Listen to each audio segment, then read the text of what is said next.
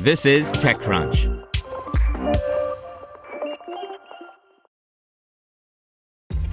This episode is brought to you by ShipStation. You know, some things take a lot of work, like sending little robots to far-off distant planets. And just as that's challenging, so too is running a successful e-commerce business, especially when there's so much to do. So I want to introduce you all to ShipStation. Now, I love using ShipStation because of its easy-to-use dashboard, which makes managing orders and printing labels a breeze and super smooth. Oh, and the customer service is just out of this world. It's exactly what you need to help grow your business. Sign up for your free 60-day trial at shipstation.com/technews. That's shipstation.com/technews. Brought to you by Lucky Charms Magical Mission. Add a little fun to your family's morning and join Lucky the Leprechaun on an interactive adventure through 8 magical charm lands to restore magic. Available on your smart speaker. Just say, "Open Lucky Charms Magical Mission," or search for it wherever you listen to podcasts. These tiny sensors can hitch a ride on mothback. By Devin Caldaway. Everyone's familiar with carrier pigeons, but what about carrier moths?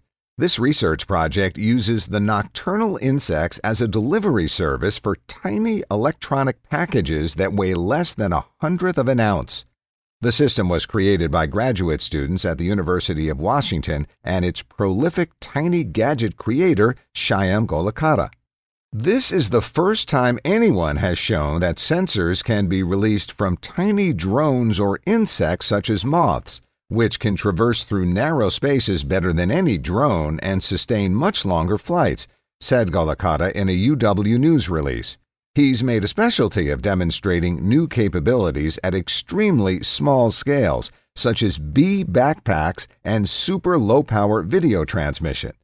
The sensor platform, which easily fits on the top of a penny, could be anything from environmental monitoring to a microphone or light-sensing device.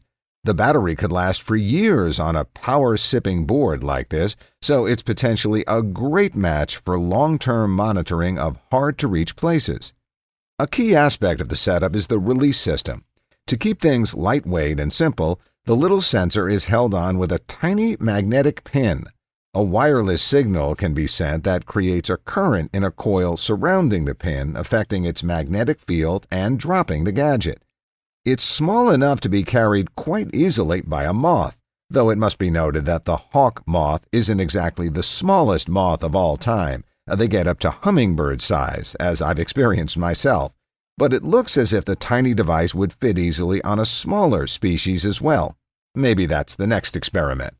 Cheap, long-lasting sensors carried to every corner of an ecosystem by moths, or other insects, could produce very interesting data for those who study those ecosystems.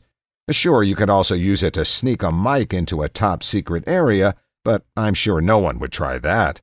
The research, funded by the National Science Foundation, was presented at Mobicom 2020. Want to learn how you can make smarter decisions with your money? Well, I've got the podcast for you. I'm Sean Piles, and I host NerdWallet's Smart Money Podcast.